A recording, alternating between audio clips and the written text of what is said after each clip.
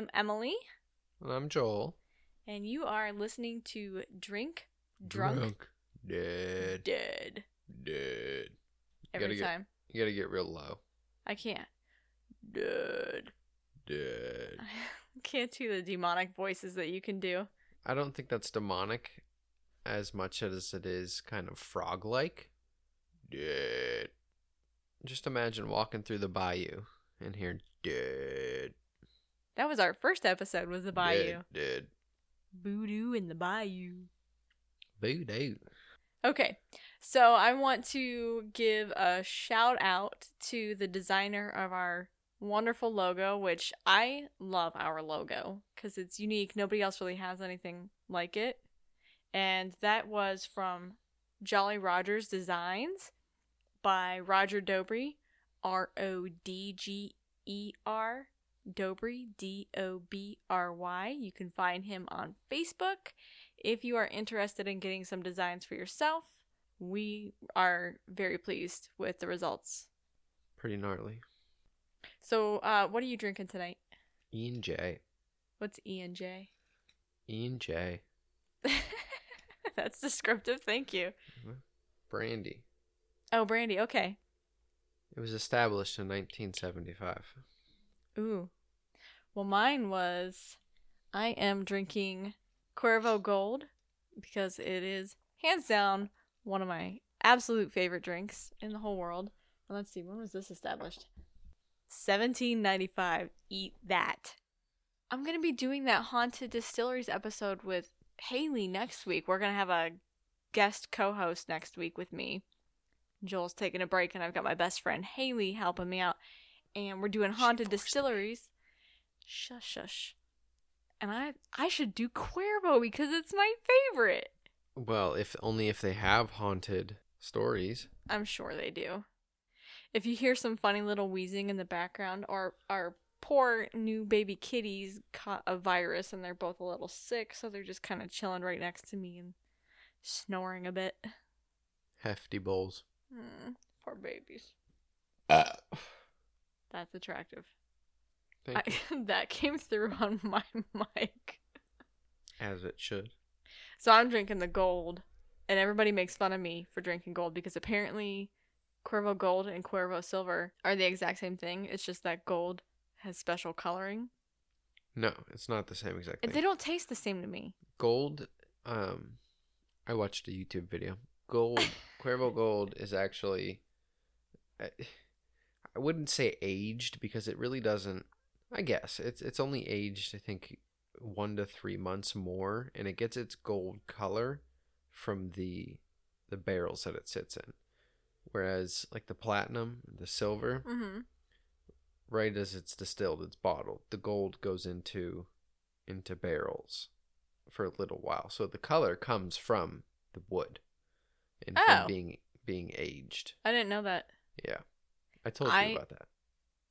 Well, apparently I forgot because this sounds like brand new news to me. I love the gold.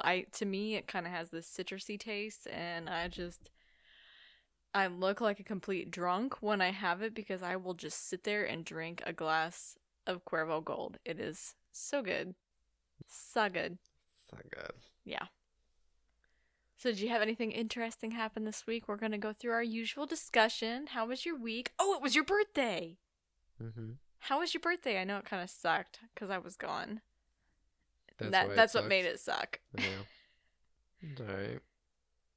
You had a good time with your family, and you got some cake. That's true. And a good chunk of change. And some new clothes. A few quarters. So what did you get from your loving girlfriend? Who? Shut up. Who is this loving girlfriend you speak butthead. of? I'm going to cut that part out. What'd you get? I got a Polaroid camera, and I don't know what it's called. It's called Art Blocks. Art Blocks. I found it on Etsy. Is that where you found it? Yeah, it's so cool, isn't it? It is pretty cool. I love it. So it's a message that she recorded. It's dirty, so I'm not going to say it out loud. But you can scan it with your phone, then it takes you to a web page where you can hear the message. It's pretty cool, and it shows you the waveform. Yeah, so it's almost kind of like looking at the recordings of our podcast where you see the waveform, but it's on this acrylic block, clear block, and it's hence your favorite color. Art block. Your favorite color, red. Uh-huh. I took some time carefully picking out just the perfect shade of red for you. Did you? Because I had like 20 different shades. It's very nice. Thank you, baby. And then I gave you the world's shortest message. Mm-hmm. Yep. Because I love you. But it was the world's sweetest message. Oh, it's up there. It's up there? It's up there. Yeah. What else did you get? Mystery boxes. Oh, yeah. Well, that was like a month ago. It's a subscription. You get it for 3 months. I got this mystery box subscription. The new one should be coming soon, though. Yeah. I can't remember what company I got yours from because I got the subscription for you, and then I went to a different company for the one for my parents. And they're both awesome. Yeah. It's a lot of fun. It is a lot of fun. I love doing the mystery boxes. Mystery boxes sponsor us. Yeah, heck yeah. Those are so cool. I want to see if I can find a haunted one for us to do. Are you laughing gracious. At me? I know, I'm obsessed. Well, I mean, the last one kind of was almost like a haunted one. Not really. It was Oriental Express mystery. Huh? It was an Oriental Express murder mystery. That is not the same thing as haunted. Murdered does not equal haunted. Although that is often the case, it is not always the case. It is always the case. So anyway, it was his birthday this week, and that was he got a lot of big gifts, and we're celebrating this weekend. Are we? Well, duh. I'm home now. That's when the party starts? Mm-hmm. Oh, I gotta tell you about my drive home.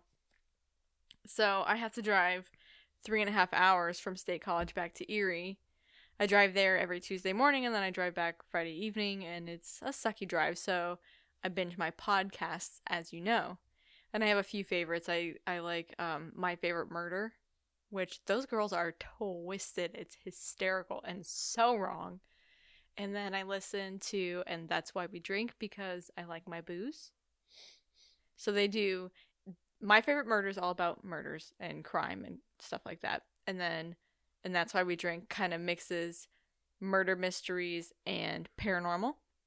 And then Two Girls, One Ghost, which is absolutely my favorite podcast ever. It's the one you started out on, isn't it? That is my first podcast that broke my podcast cherry. And it is thanks to Haley, who turned me on to that, introduced me to podcasts, and basically inspired this podcast. That's why we're here. Well, I was listening to Two Girls, One Ghost on the way home. And it's episode 75, which is, I think, Mirror, Mirror on the Wall. And you know me and mirrors. You got a lot of free time in your hands, don't you? What? 75 podcasts in. Well, I drive 7 hours a week. That's 7 hours or 7 podcasts at least each week. And then anytime I'm in the lab, I'm listening to them also. Because they're funny. Funny? Yeah, and ridiculous. And the way they pronounce things is hysterical because it's so wrong. Let's hope they don't listen to this. They can pronounce French. They cannot pronounce basic English. Mm-hmm. I like them. It's funny because you listen to a podcast and you start to feel after a while like you know the people who are on the other end. You get to know them. You're my friends. I've never met you, like a weirdo. Anyway, so on the drive home, I'm listening to episode 75, Mirror, Mirror on the Wall.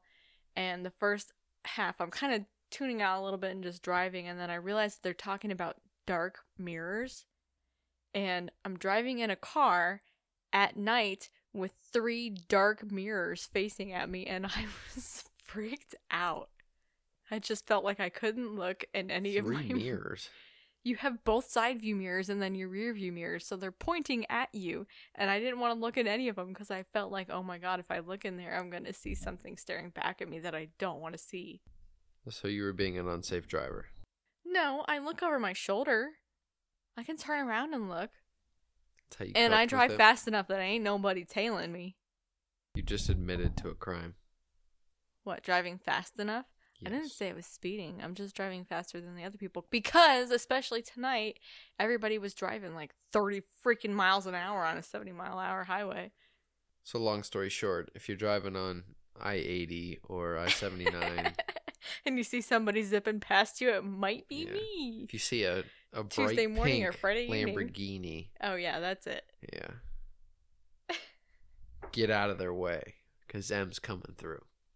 Did you have anything else happen this week? I know you took the kitties to the vet because they were sick. Jack shit happened this week. So it was a boring week. Very much so. Well, I had some interesting things happen. I was sitting in one of my discussion classes on Wednesday, and it's in the morning, and you know how anymore I don't really eat on campus because it's expensive for one, and two, I don't want to try and find a microwave to use. It's hard to find a microwave. So I'm hungry, right?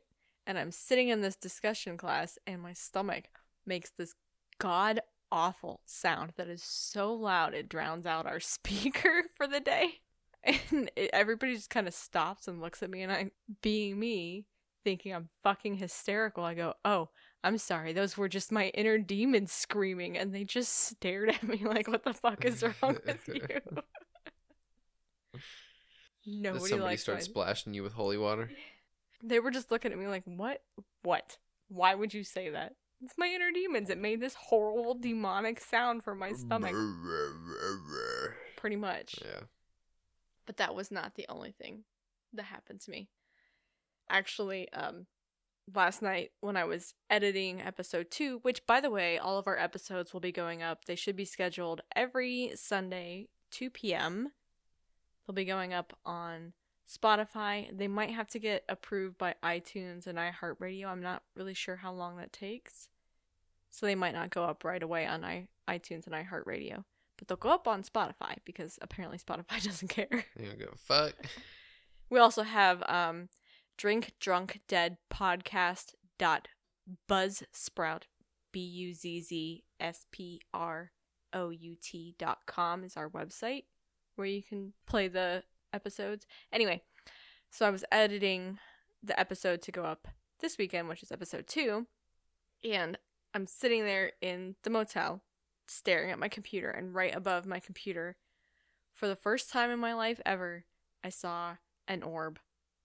Like, this was a hardcore orb. It went right over the top of my computer. It was right in my line of view. It looked like about the size of like when you play beer pong, the pong balls. And it was... Is that the only place they use pong balls? Yeah. In beer pong? Yep. Especially when we play beer pong at round 1. It's called a ping pong ball. Is that what it's called? It is, yeah. So it was about that size, and it was this pure white, and it was super bright, and I have never seen anything like it in my life, and I just stared at it in awe, and it moved like from my left side across to my right side, and then it just kind of faded out. The coolest thing I think I've ever seen. I've never seen anything like it. Sure it wasn't just a floater? Dude, no, it was way too big. It was huge. I mean, it's the size of a ping pong ball. That's not huge. That's a good size. How do you have that amount of light? It was bright. It was brighter than the sun kind of bright. It was so bright. Yeah. Just pure white light. I never believed really in orbs ever until I saw this thing yesterday. You believe in everything. I do not believe in everything. I believe in a lot of things. I don't believe in everything. I like evidence. And for me, evidence is evidence often that I have to see, or it's published in a scientific paper, and then I look at it and pick it apart. But this I saw. It was incredible. I don't really know how to describe it and do it justice. It was beautiful. But this is part of why, when I was telling you earlier, I think that I've somehow picked up a spirit that is now traveling with me, because I didn't have any activity in the motel last semester, and I didn't at the very start of this semester, and then suddenly in the past few weeks, it's these podcasts that have brought it all upon you. I don't know, but I also pass a lot of accidents on I-80, and I kind of wonder if maybe somehow I picked up a traveling spirit there. You were just talking about that last week. Yeah, when I saw the accident, but I already had whatever is with me now, because I see it here at night, when, like the other week when I went to the bathroom in the middle of the night, and I saw, because I cracked the door and there's that light in the hallway, and I saw that shadow that went one way and then went the other. Mm-hmm. You're looking at me like you don't remember me telling you this. I do remember. I just don't like you repeating it. Oh, yeah. Well, apparently it only likes me, so it doesn't like you. Because you don't have any activity, but so it's here with me. I see it, and then I see it down at State College, but I didn't see it until just recently, so I think somehow I picked up a traveling spirit. Isn't that crazy? You might have to get out the house. You don't want to spend the night with me anymore? No. I don't even care if you cuddle me, sing me to sleep. I don't care. It's not cool. Not so much? No. Not in the slightest. Don't appreciate it. I'm sorry. You should be. And it's still my birthday week. Well. And you're going to bring spirits? You're going to be haunted. Into my house? Yes. I think we have things pretty much figured out for the next few weeks. Today, our topic is haunted hospitals, which is going to be fun. And then next week is going to be haunted distilleries with our guest co-host, Haley. That's just going to be me and Haley that we're doing when I go down to school. As I said, she's the one that really turned me on to podcasting, so I wanted to bring her in and make her a part of this. She's super into the supernatural and paranormal. And then the week after that, we are doing... What are we doing? Haunted theaters. Yeah. So we know at least the next few weeks. Stay tuned. We got some good stuff. I found some amazing stuff for haunted theater. I'm so excited to do that episode. I have some good-hearted stories. A break from all this possessive shit. Hey, that's a good break. Not all hauntings are dark. They really aren't. Actually, most of them aren't dark. It's just the ones that you hear about are. Like, my stuff most of my life has not been dark in any way. Getting scratched by a fucking... It was one of our YouTube episodes. It was the... Why can't I remember? It was a very famous demon. Oh, Zozo. Dude, I swear to God, if... I'd off myself. I'm not putting up with none of that demon play bullshit. When I think about people... playing with Ouija boards, or like tonight listening to that Mirror Mirror on the Wall episode and people going and looking in this mirror, I think as much as I am about science and hard evidence, there are certain things that I don't feel like testing, and those are some of them. I have enough experiences in my own personal life that I don't need to try it with a Ouija board. I don't need to look into a potentially haunted or cursed mirror and see my death, things like this. I don't need it. Yeah, I have no experiences, and I don't, still don't need it. Intend on adding any. Well, we've had our drinks. I'm already drunk. Are you? No, I don't drink. I think it's time for the dead. I think it is. Shall I start this week? Because I think you went last week. I think you went last week. Did I? Okay, then you can start. All right, so we're doing... haunted hospitals. I was going to get to it. Gosh. All right, so this is overseas, baby. And that's also going to attribute to the reason that I don't know how to pronounce this. Poveglia? Poveglia. Poveglia. I think you don't pronounce the G. It's Poveglia. Well, this is America.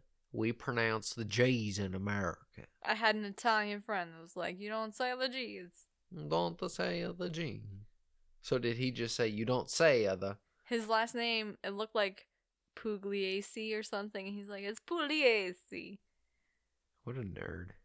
He was Italian. He was Italian. You gotta put your hand up like this. Oh, just like this. Yes. Yes.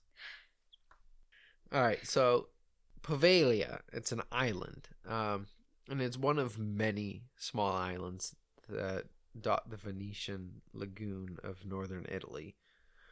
Sounds it's located pretty. Between... Huh? Sounds really pretty. The Venetian lagoon. Yeah, right? So it dots the Venetian lagoon. Dots the Venetian lagoon, northern Italy, and it's located between Venice and Lido. I'm gonna butcher everything. So the first inhabitants of this island came in the year 421 AD in order to escape the barbarian hordes that were ravaging. Those would be the Germans. They're pretty good at that. Yeah. But they were right to do so because Rome came in and was like, I'm gonna fuck your shit up. And Germany's like, yeah, go ahead, bring it, bitches. You thought you were getting a horror story, but yet you're getting a history lesson. You made me fucking lose my spot. I'm sorry. Alright, so it wasn't a very peaceful lifestyle, right? And these early inhabitants were beset by the rampaging barbarians, and regular fighting was commonplace as they fought to keep the hordes at bay. So Poveglia became more populous and was steadily inhabited for centuries until its people were displaced in 1379 in order for the government to use the island as a station for which to battle attacking fleets from the Genoese. From the Genoese? Genoese? Genoese. Genoese. From Genoa. Who comes up with this shit? From the Genoese. Who knows? There might have been genies. I don't know. I didn't realize the Italian had genies. Yeah. Everybody got genies. So it says that French commandos who were captured were then brought onto the island and ruthlessly burned alive. Ew. Which only added to the turbulent violence that already plagued Poveglia's past, you know? Barbarian hordes coming onto the island and just slaughtering these people, and then there's... The government comes on and is like, get the fuck off the land. And they're like, what? Get out of here, we're gonna burn you. So the island remained uninhabited for quite a while, and it was almost mostly forgotten until the bubonic plague. It swept through Europe, and it left just massive death in its wake. The Italian government, famous for its strict sanitary laws, which I guess is a good thing, turned several of these islands in the Venetian lagoon into special quarantine stations, referred to as lazarettos. And that was starting from about 1403. Right, but the bubonic plague lasted for several, it was like 200 years of come and go. Did they use it that whole damn time? You don't know that. I can tell by the look on your face. Never mind, erase that question. Don't ask me shit that I don't know, okay? So, however, as the plague grew worse and the death toll mounted, these quarantine stations went from slightly unpleasant holding facilities to more like hell on earth. Thousands of rotten bodies that were left in the wake of the disease, which were thrown into hastily dug grave pits and burned or buried. There was very little in the way of treatment from the somber doctors that patrolled the island, and I'm sure you've seen this.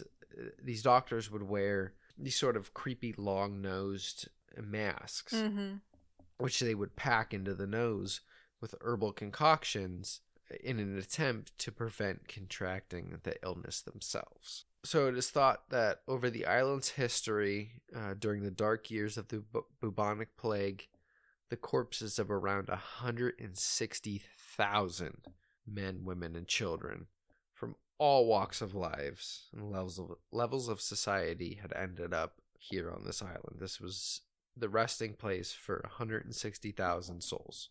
That's a lot of people. It is a lot of people. Did you know that Ring Around the Rosie actually originated from the bubonic plague? Mm-hmm. Isn't that dark? Yeah, that Ring Around the Rosie has to do with the way the disease presents itself. Right. And then Pocket Full of Posies is to get rid of the smell. And then Ashes, Ashes, we all fall down is, hey, we're all dead. This is a childhood rhyme. It's fucked up. Yep. It's like Grimm's Fairy Tales, man. Yeah, man. This is dark shit. Good shit. That is good shit. Yeah. And people wonder why society is so fucked up, right? So it is said that so many people died here, or their final resting place was on this island, that a good majority of the soil there is composed of human ash. That's disgusting. Just wait for it. Oh, please tell me they don't grow gardens there, because then, ew, what if your plants take that up? Pocket full of posies. No. So in 1922, existing buildings on the island were renovated and turned into an asylum for the mentally ill. What better place to put them than where 160,000 plus souls died? Right. Let's continue to torment the already insane. Smart. See, but doctors don't believe in ghosts. Don't believes? They don't believes. It's the plural. More than one belief. Believes. I don't believes. Okay.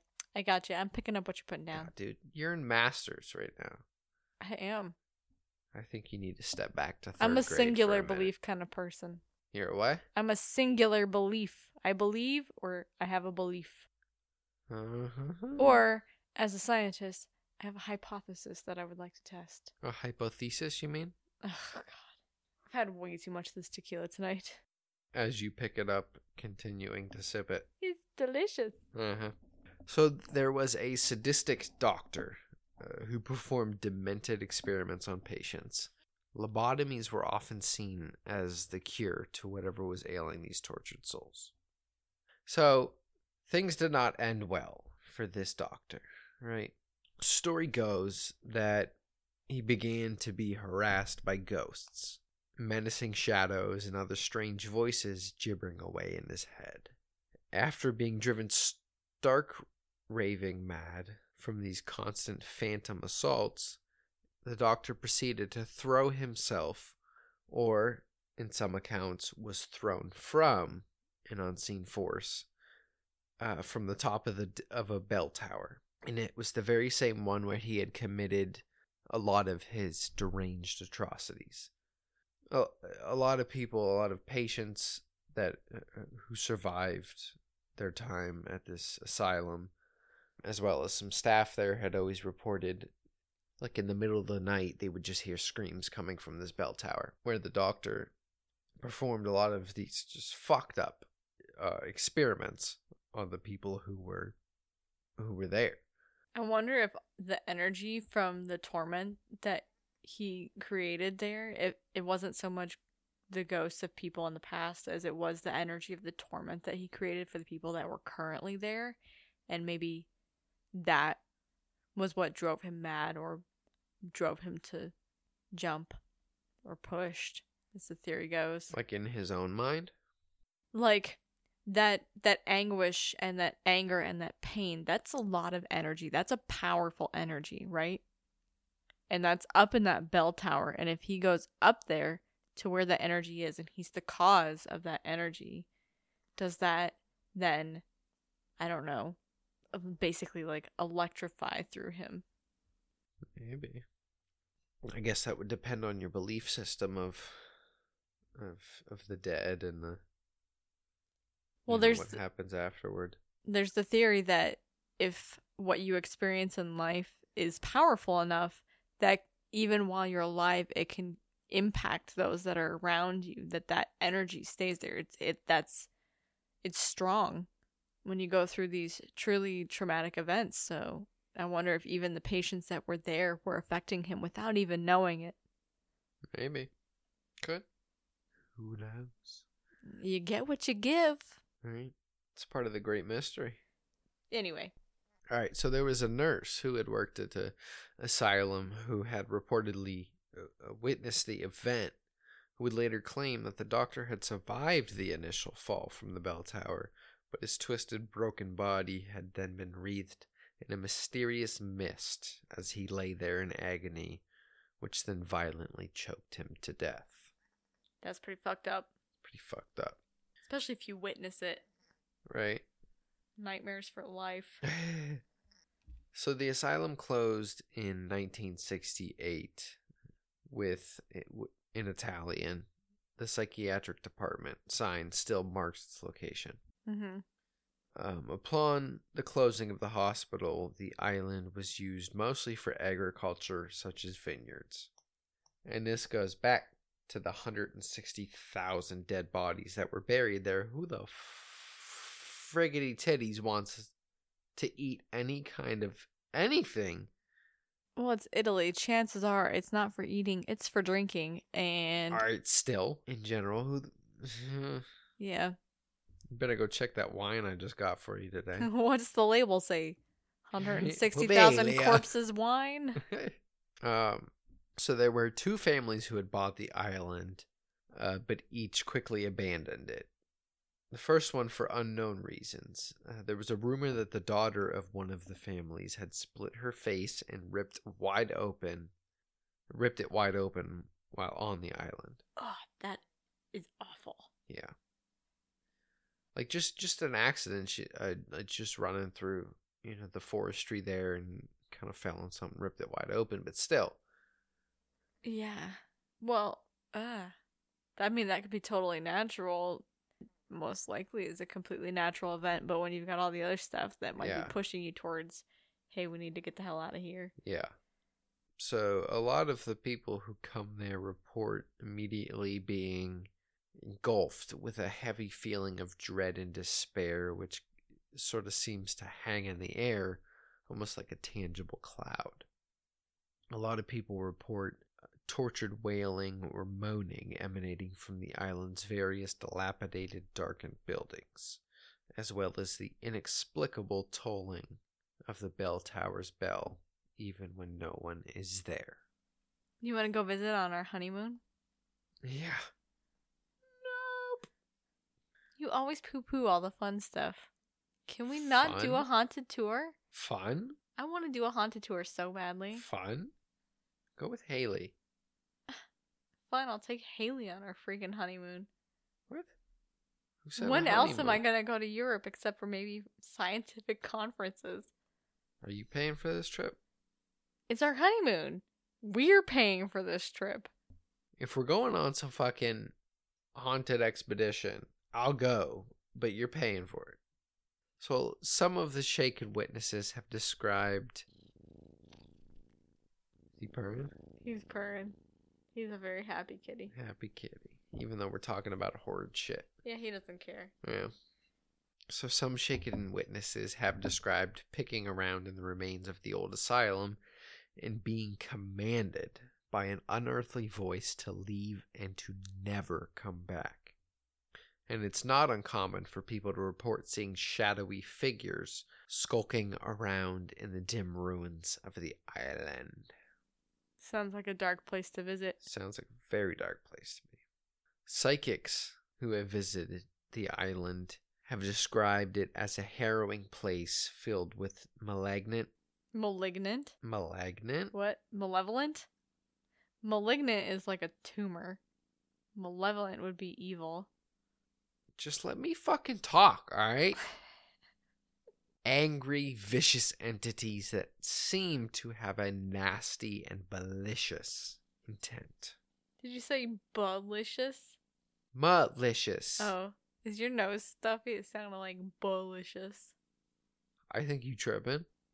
I have had quite a bit of tequila. That is the idea of this podcast, though, right? I think the idea is to entertain our beautiful viewers. Listeners, they're not viewers anymore, silly. They are still viewing. They have to view iTunes or Spotify or iHeart. If you want to see just how beautiful or possibly ugly we are, go check out our YouTube channel. We're freaking gorgeous. Come on. Shut the fuck. Yeah. Come on now, honey. Positivity. We're beautiful. We're glorious. Bring it up, shawty. We gorgeous. I'm gorgeous. Damn, are you about to finish that bottle of E&J? It wasn't that much in the first place. So, other ghostly encounters are more aggressive and physical. And I think that's the thing that would scare me the most, right? Is the physical. Getting touched? Yeah. Yeah, I imagine that's pretty scary. I don't think I know. For me, with the paranormal and the abnormal, is not being able to do anything about it. Right? Like, if there was a physical entity that you could defend against. Ew. I saw that. Get out of here. Just sneezed everywhere. That's worse than being haunted, dude. Just getting a fucking cat sneeze all over your arm. Emmett, come here, bud. He's gonna sneeze all over you. I hope he doesn't. I think he saved it just for you. Yeah, appreciate it. But no, for real, like, not being able to defend yourself against it. I think that's the part that not so much scares, but worries me the most, right? Like people getting their hair tugged, getting pushed. I don't know. I personally, until recently, I never really saw that much. but I heard a lot. And hearing things can be really unnerving because you almost feel like you're losing your mind when you hear voices. You think, oh my God, is this in my head? Am I schizophrenic? You lost your mind a while ago. You can't lose something you never had. Anyway, so you don't want to get touched. Not by ghosts, anyway. Right. So, these physical attacks, right? A lot of people, visitors, reported being brushed, nudged, or even shoved by some invisible hands, invisible forces. And it wasn't uncommon for these people to report that. And there were often cases of attacks by unforeseen forces that were almost brutal in nature. Brutal how? Just being pushed to... Being assaulted. I mean, I guess almost anything would be brutal, right? And unwarranted and I don't know, if your sibling's poking you in the arm in the back of your car on a road trip, do you consider that a brutal attack? Absolutely. How would you respond? Honestly, I'd probably smack my sister if she did that. So you would consider that brutal, right? If it warranted a smack back, you would... No, I would consider it annoying, irritating, and an encroachment on my personal space. And then I would... Yes. Oh, that's what they're doing. They think it's annoying, rude, and we're encroaching on their space. So they're like, bitch, get the fuck out of my face. You think so? Yeah, I think so. I don't know. And that's... Think about the sibling response. But they're not related. It doesn't matter if they're related. Think about that response, though. I think if I were a spirit, I would appreciate somebody who is not dead, because they have 159,999 other people on the island with them, but none of them are alive, right? Yeah, but that's 160,000 people that you're crowded onto an island with, and you have somebody else that comes on and disrespects your space, and you're like, bitch, get out of here. Who said they're disrespecting it, though? Well, if you're a spirit and you think this is your home and there's somebody that you don't know coming into your place, if somebody just strolled into your house, how would you feel? 159,999 other people on the island? I think 400 plus years in, they probably do. I don't know. It takes more than a day to get to know somebody. We don't know what it's like on the ethereal plane, though. So there's a TV show, which I believe you're familiar with, called Ghost Adventures. Oh, yeah. Okay, so I found out he actually does pronounce his last name Bagans. Like, Zach Bagans. Bagans? Bagans. Mm-hmm. It's spelled... That's how I'd pronounce it. Bagans, but he pronounces it Bagans. Yeah. It drives me crazy. I don't know, it kind of sounds like a Fargo accent to me, hey? A what? You have your bagel? A Fargo? Yeah. What's a Fargo? Fargo, North Dakota. They kind of sound like they're from Letterkenny. Canada. Alright. Anyway. So in 2009, the crew, along with Zach Bagans, basically stranded themselves on the island for 24 hours. And they wanted to see what they could come up with, and immediately had their equipment giving weird readings, blazing off the charts, EMFs, all that good shit.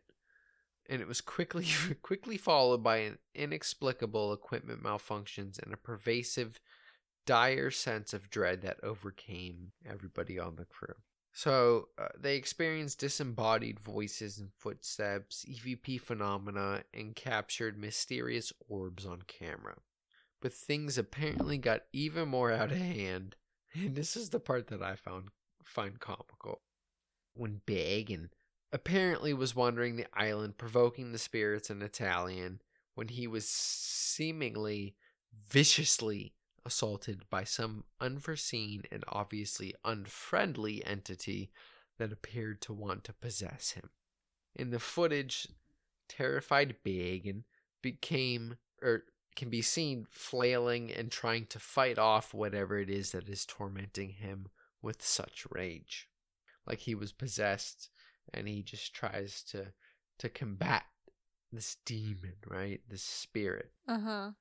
And it's just ridiculous. First of all, if you're going into their house and you're being a dick, what do you really expect? And second, I don't think I have ever watched a single episode of Ghost Adventures where they didn't find something. You've never watched it? now that I can binge it when I go down to school. It's on Travel Channel all the time. And I don't think I've ever seen a single episode where they don't have ridiculous amounts of activity. Yeah, sometimes it almost just seems illegitimate. Yeah, I think that there are probably occasions where they get real activity, and there are certainly episodes that keep me on the edge of my seat, and I find it entertaining, but I also find it, one, irritating that they go in and they antagonize every spirit they ever meet, and two, I just don't find it realistic that you find activity every freaking place you go. I think it's for the production value, of course. It's entertainment. But to overplay it. Yeah. Yeah. It's not that I don't believe that they go out and they get to these places and they have legitimate experiences. I absolutely believe that when you go in and they visit as many places as they have, and if you've ever seen Aaron on the show, I think that guy often has real experiences, but I don't think that everything that they put on that show by any means is realistic, and I think a lot of it's played up. And I don't know. It's TV. So hearing that he got attacked again after provoking a ghost, first of all, what do you expect when you're being a douchebag? Right. Anybody comes into your house and starts being a dick to you, what are you going to do? You're going to kick him the fuck out, right? Mm-hmm. Be like, this shit is not going to fly. Bounce, cuz. Mm-hmm. Anyway. Why don't you tell that to your damn orb that keeps following you around? So far, it hasn't really, aside from, I told you when we originally recorded these first few episodes that I got that weird, like, Hereditary movie style tongue click. You did not tell me that. Oh, I didn't? Oh, yeah. This was several weeks ago. I was laying in bed trying to fall asleep, and on the left side of my head and in my ear, I very Here?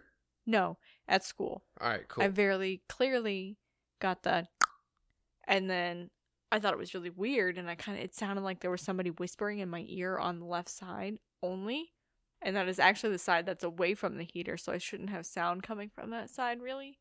Bouncing off the walls a little bit, but you'd be able to tell that sound, and I'm used to it. But then the next morning, on my right side, I heard it again. But aside from that, I don't know. There hasn't been anything that really creeped me out about it. It's just present. It's like, I'm here. It's following me around. So was that your hospital? Or do you was my cow. I don't know how to respond to that. Bitch, I'm too smooth. Should I share this with Doja? I know you are a huge fan. She never responded. Remember, I messaged her on Instagram the one day. Oh, so did I? Did you? I tried to get her attention so I could get tickets for you for your birthday. I would do anything for Doja. Would you do anything for me? To an extent. You should have seen his face. But for Doja, he was thinking about it. Literally anything. Literally. So was that your cow then? That was my cow. Okay, then you know what's going to happen right now? You're going to have a cow? I'm going to have a pee break. I got to pee really bad. All right. So you have a story for us, do you? I do have a story. This actually comes from, this was recommended by Paranormal Database, who followed our YouTube channel on Instagram. I don't know if it's one guy or a group out of the UK, but they go around to different places in the UK and they take these beautiful black and white pictures of the different locations, and then they give you a history of the building and the hauntings. And it's a really cool Instagram. I highly recommend you check it out. Paranormal Database on Instagram. They're really cool. I like them a lot. So this comes from them or him. I'm not sure which.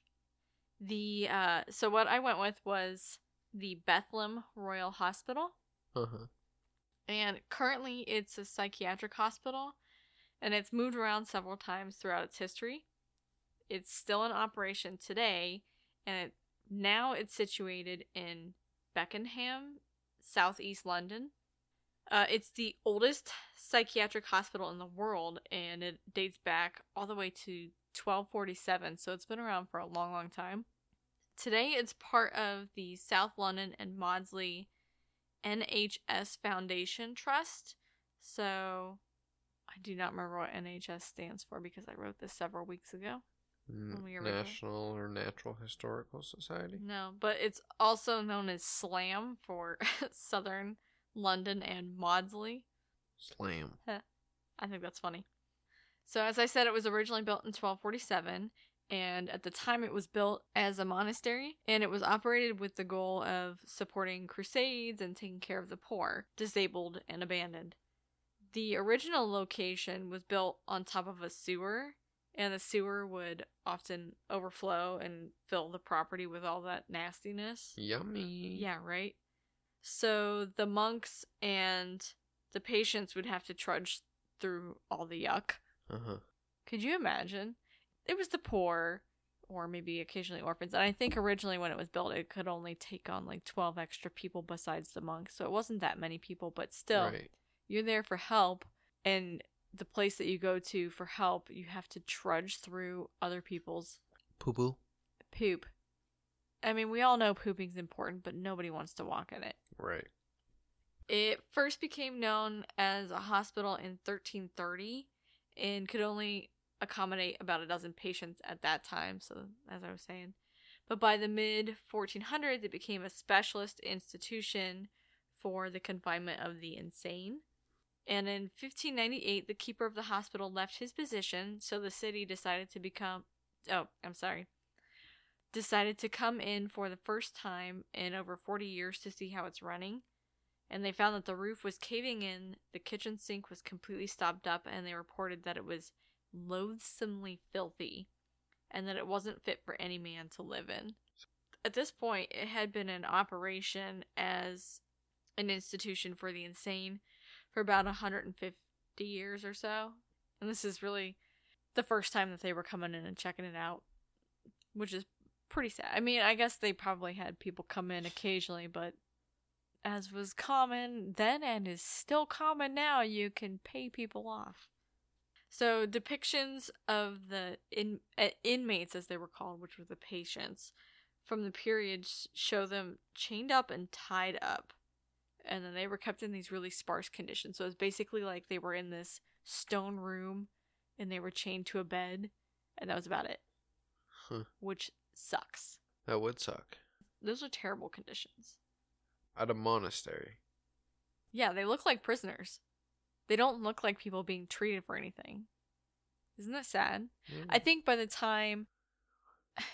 Gosh, I can't remember when it was, and I didn't take notes of it, and I should have.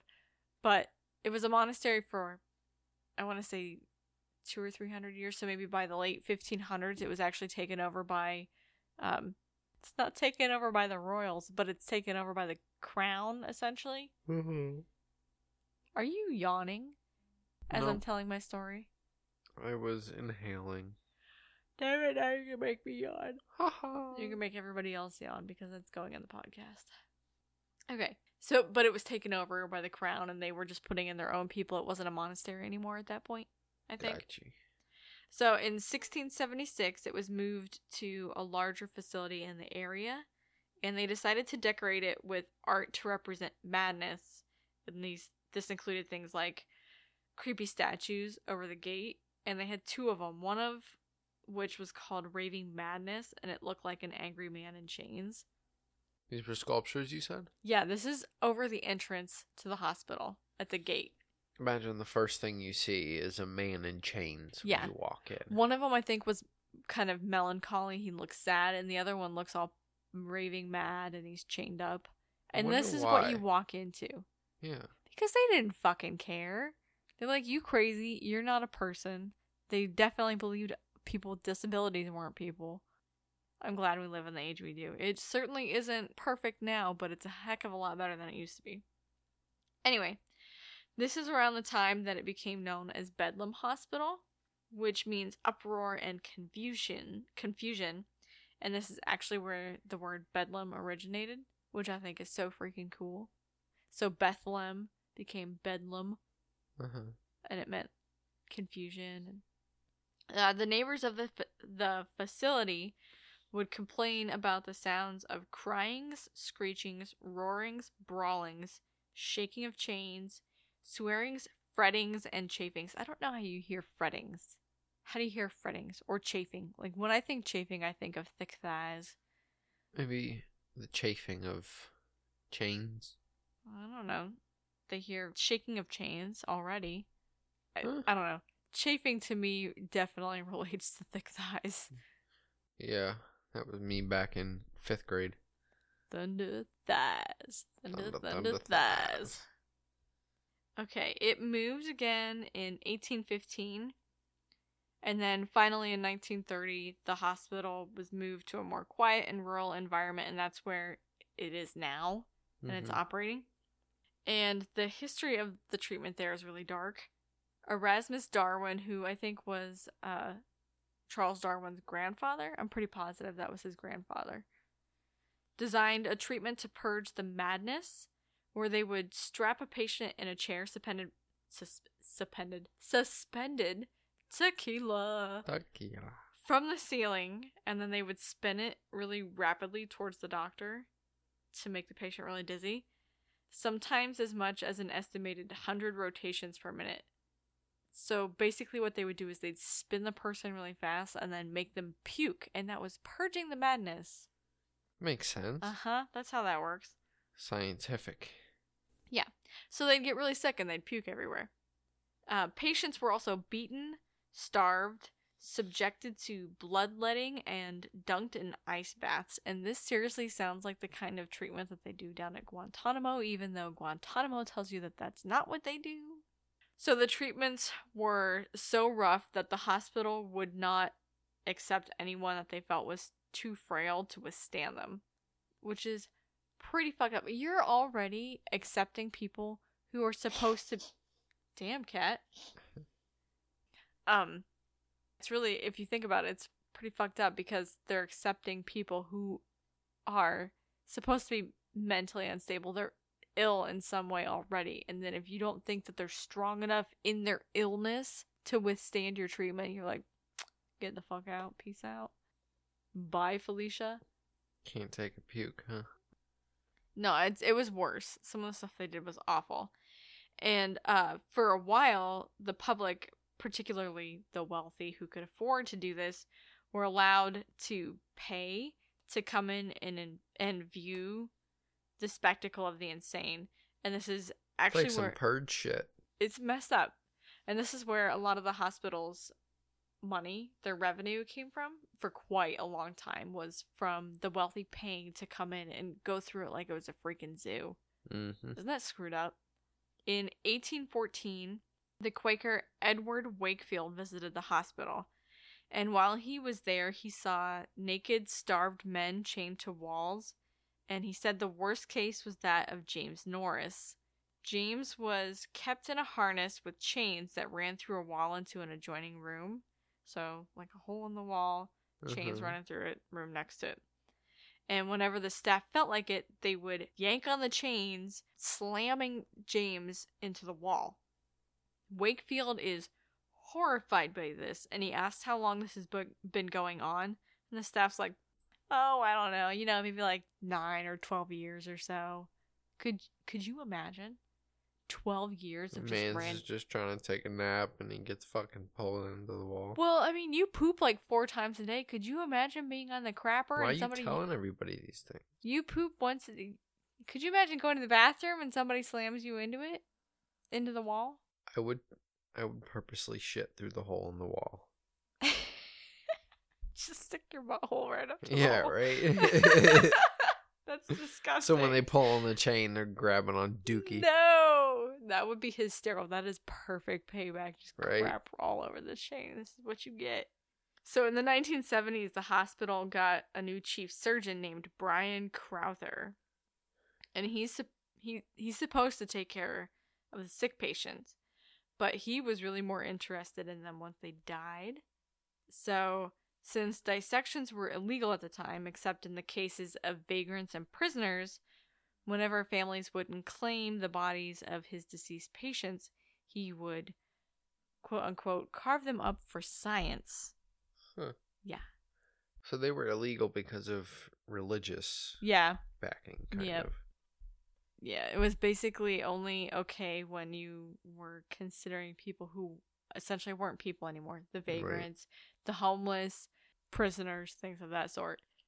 but these bodies weren't claimed, and he's like, nobody's gonna care, so I'll just go ahead and do what I want to do, which is pretty fucked up. That is. That's shitty.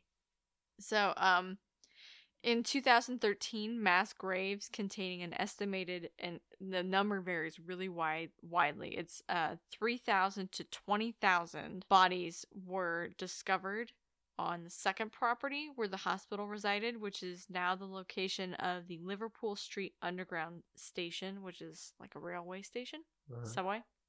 So they found a lot of bodies there. They think a lot of that relates back to plague.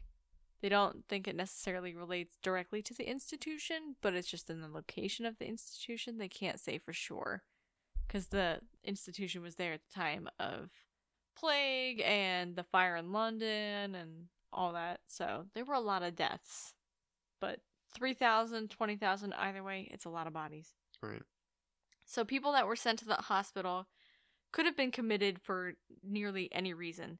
Family members that wanted to get rid of somebody that they found too burdensome would just get doctors to sign off that their family member was not of sound mind, and then they'd be committed.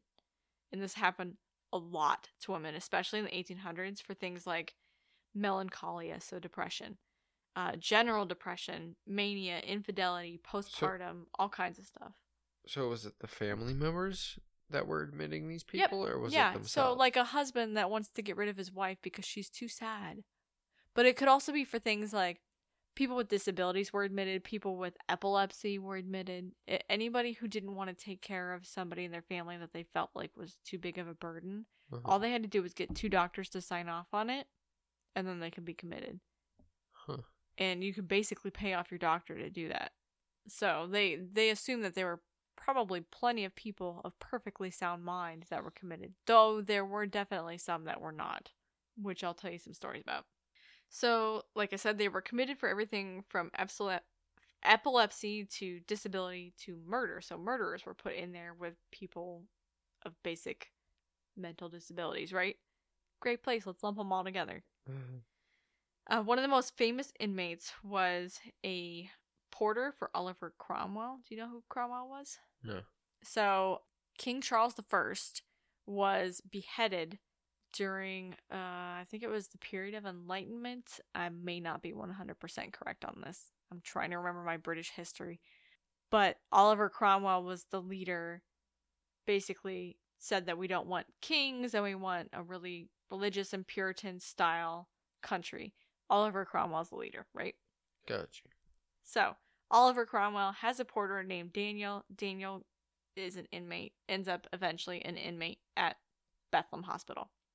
Daniel was reportedly about 7.5 feet tall, which would have been crazy in the 17th century because men were rarely taller than 6 feet, and it's still ridiculously tall now. I can only imagine how crazy it would have been then.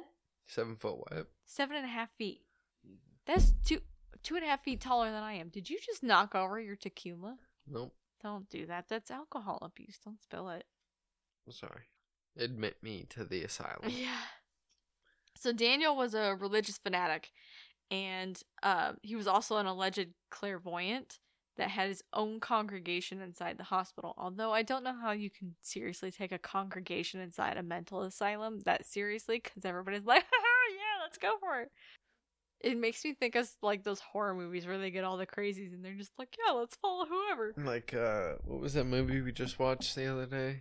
When they went underground? What? In the Cold War. Oh, Blast from the Past. Leave my elevator alone. That's what it was. Leave my elevator alone. Yeah. They became like this weird cult. There was a whole following after it. Yep. Yes, exactly like that.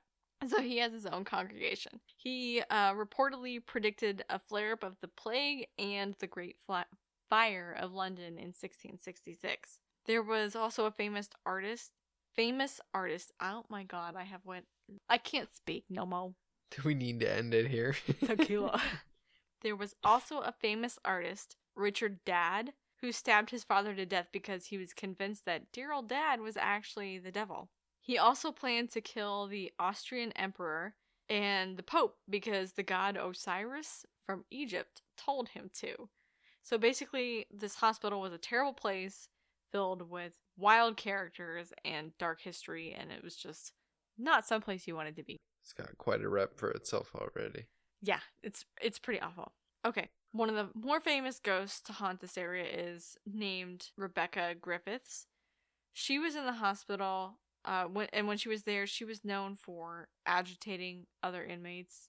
So she'd peer through their cell windows, and she was also known for compulsively carrying around this coin, kind of like an OCD. She had to have this little coin, and she took it with her everywhere. And it's believed that when she died, she was buried without her coin, and now a woman is regularly heard screaming and calling for a half penny. So they think it's probably her. And then in the year 2000, this is the one that gets me, and I looked this video up. In the year 2000, a ghost was recorded on CCTV around 2 a.m. in the station's East Tunnel, which at the time was closed. And the line controller is monitoring the CCTV. He saw a man in white overalls in the tunnel, so he calls the station supervisor, Steve, to report what he's seen. So obviously Steve. Seems like somebody's trespassing, right? So the supervisor goes down to the tunnel to check the situation out and kick out anybody that was there. The line controller watches Steve as he's looking around, and he sees that this figure is standing right next to Steve. So he's really confused when Steve calls up and says that he hasn't seen anything. He's going, oh my gosh, how can this be? I'm looking right at this. He's right next to you. So the line controller sees him, but Steve doesn't. Right. So the line controller says, he's standing right next to you. The figure is so close that this person can reach out and touch you, or you could touch it, right? You were close enough to touch each other. And so Steve's really confused. And he goes back to the tunnel to look again. And this time the controller sees the figure walk past Steve.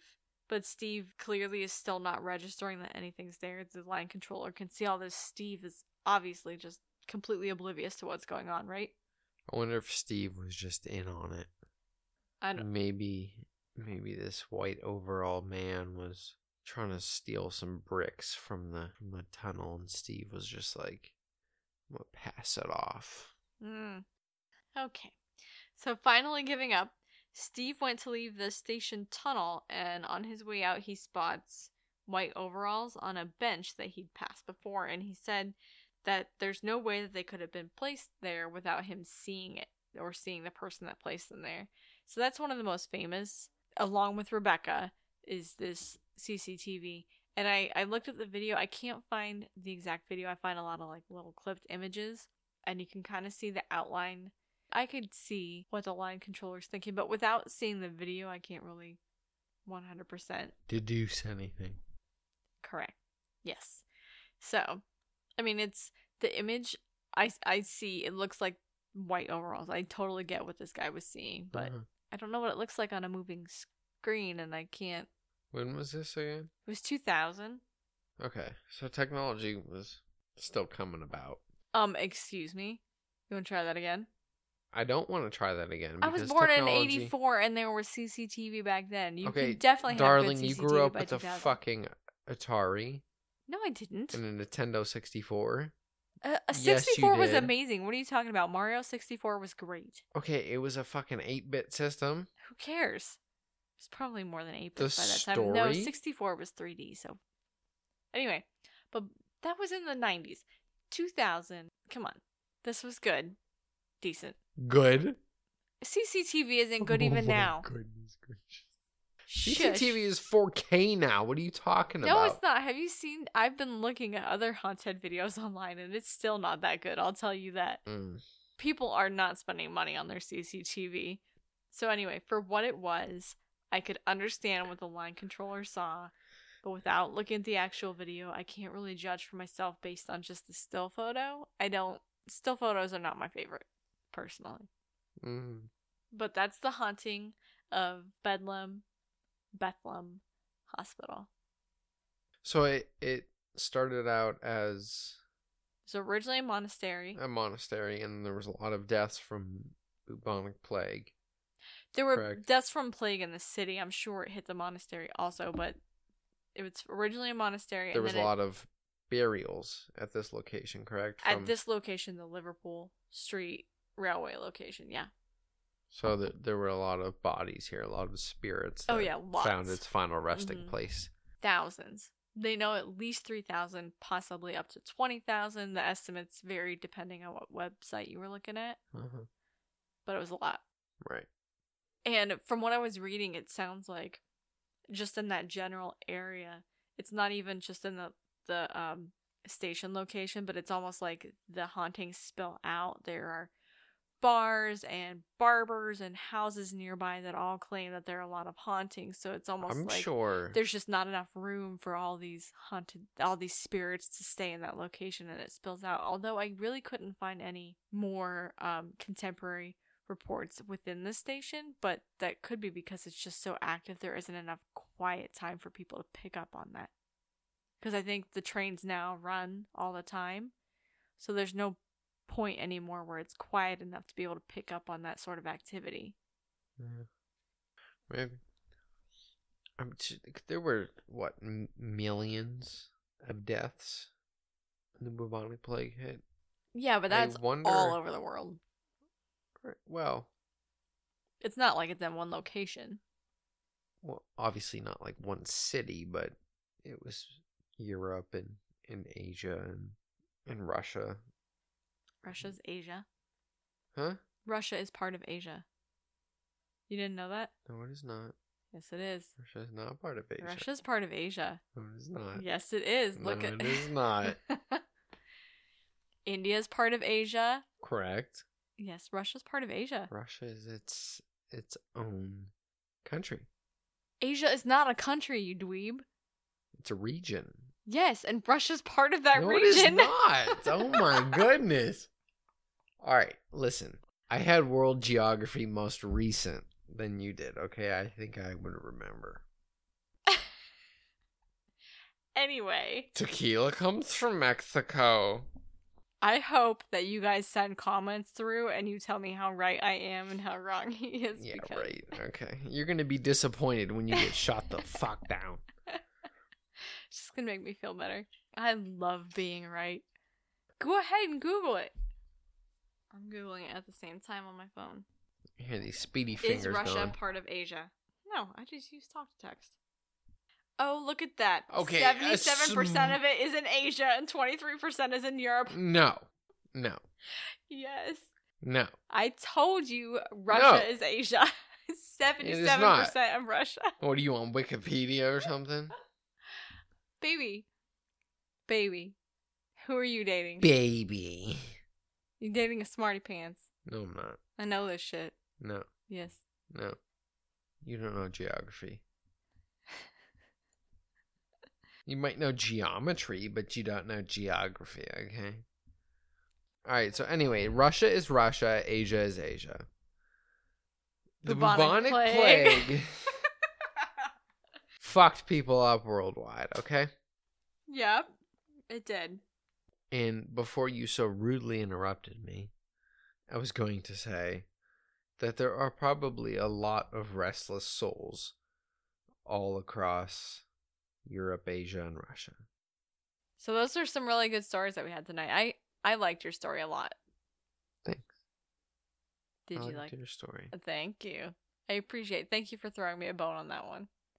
And thank you, Paranormal Database, for the suggestion, because doing the history on that was really interesting. It was dark and twisted, and some of the people that lived in that hospital were really very interesting characters. I enjoyed it, which is weird to say, but I did. You say a lot of weird things. So next week I have my one of my very close friends, Haley, is going to co-host with me. We're going to be recording down at State College.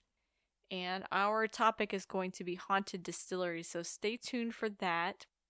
And don't forget, our episodes are coming out every Sunday at 2 p.m. And they're available right away on Spotify. I don't know how quickly they're available on iTunes and iHeart, but you can always go to our website, which is drinkdrunkdead.buzzsprout.com. Trying to spell that when I'm drunk. We also have Facebook and Twitter and Instagram. That's all Drink Drunk Dead on all three of those platforms. And then if you want to send us your scary stories, your personal experiences, they don't have to be scary. They could be something good, heartwarming. They have to be scary. We would love to be able to read them on the podcast. So if you want to send them to our email, that is drinkdrunkdeadpodcast@gmail.com. We'd love to hear all about it. And I think that might be about it for tonight. I think so. Yeah, we covered everything. Hit all the bases. Yeah, so thanks again, Jolly Roger, for the logo, and thanks for listening. Stay tuned. Stay tuned for episode 4, Haunted Distilleries, and then episode 5 is going to be Haunted Theaters with some really, really good stuff coming up. So with that, I think we should... Cheers? Yeah. Raise a toast to our ghosts.